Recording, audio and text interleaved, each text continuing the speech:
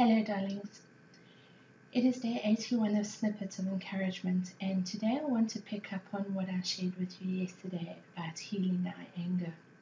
While we all have great intentions and want immediately to release emotions that don't serve us, we are still human and often find ourselves struggling. Many times we hope for a miracle, that our decision of today will miraculously be a new way of being, but this is not the case. As with everything in life, forming a habit often takes time. It took time to create the behavior, and it takes time to rewire our brains to change our bad behavior. The same is true for dealing with our emotional landscapes. Just when we make the decision not to let someone else piss on our parade, voila, they come along and do exactly that and upset our little apple cart. Today I want to encourage you not to look back in anger, nor forward in fear, but to look around in awareness. It is so easy to become bogged down with regret and anger about the past. Sometimes the past is like those huge superstorms you've watched from the comfort of your sofa.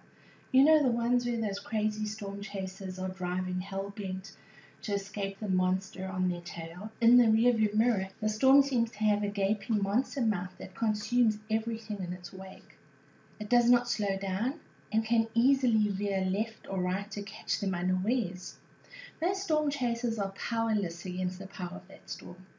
And should it catch them, that's their end. This is how the past can be in our lives, chasing us, wanting to consume us, preventing us from moving forward. Sadly, we often become caught in the vortex of our past and cannot get out of it. If we live in an angry past, we will never experience a joyful present. The two are simply not congruent with one another. Sure, we may have moments of joy, but it won't be our natural default emotion. The future can also be fearful, especially when you give it more value than it deserves. Having fear of the future is like the boogeyman in the cupboard. The possibility that he exists may be real, but the probability of ever discovering this truth is zero. Fearing something that does not yet exist is creating a negative energy around the potentially wonderful experience. We fear the future with our worries, hopelessness, and lack of faith, instead of using our gorgeous imagination to create masterpieces of joy and abundance. We turn our wonderful mind to creating the opposite of what we desire. The truth is simple. It is very easy to stagnate in anger and fear.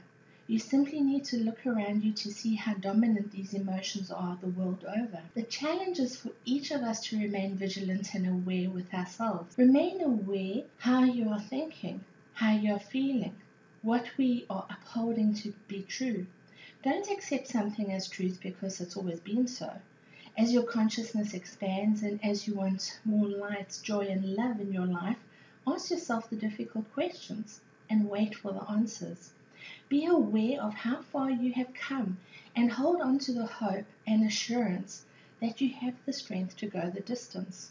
Don't look back in anger and don't look forward in fear, but look around you in awareness, making choices that align with your highest vibration. You've been listening to Snippets of Encouragement with Angie Barnard. If you've enjoyed this snippet, share it with a friend. But more importantly, now that you've received, get out there and encourage somebody else. Have a wonderful day.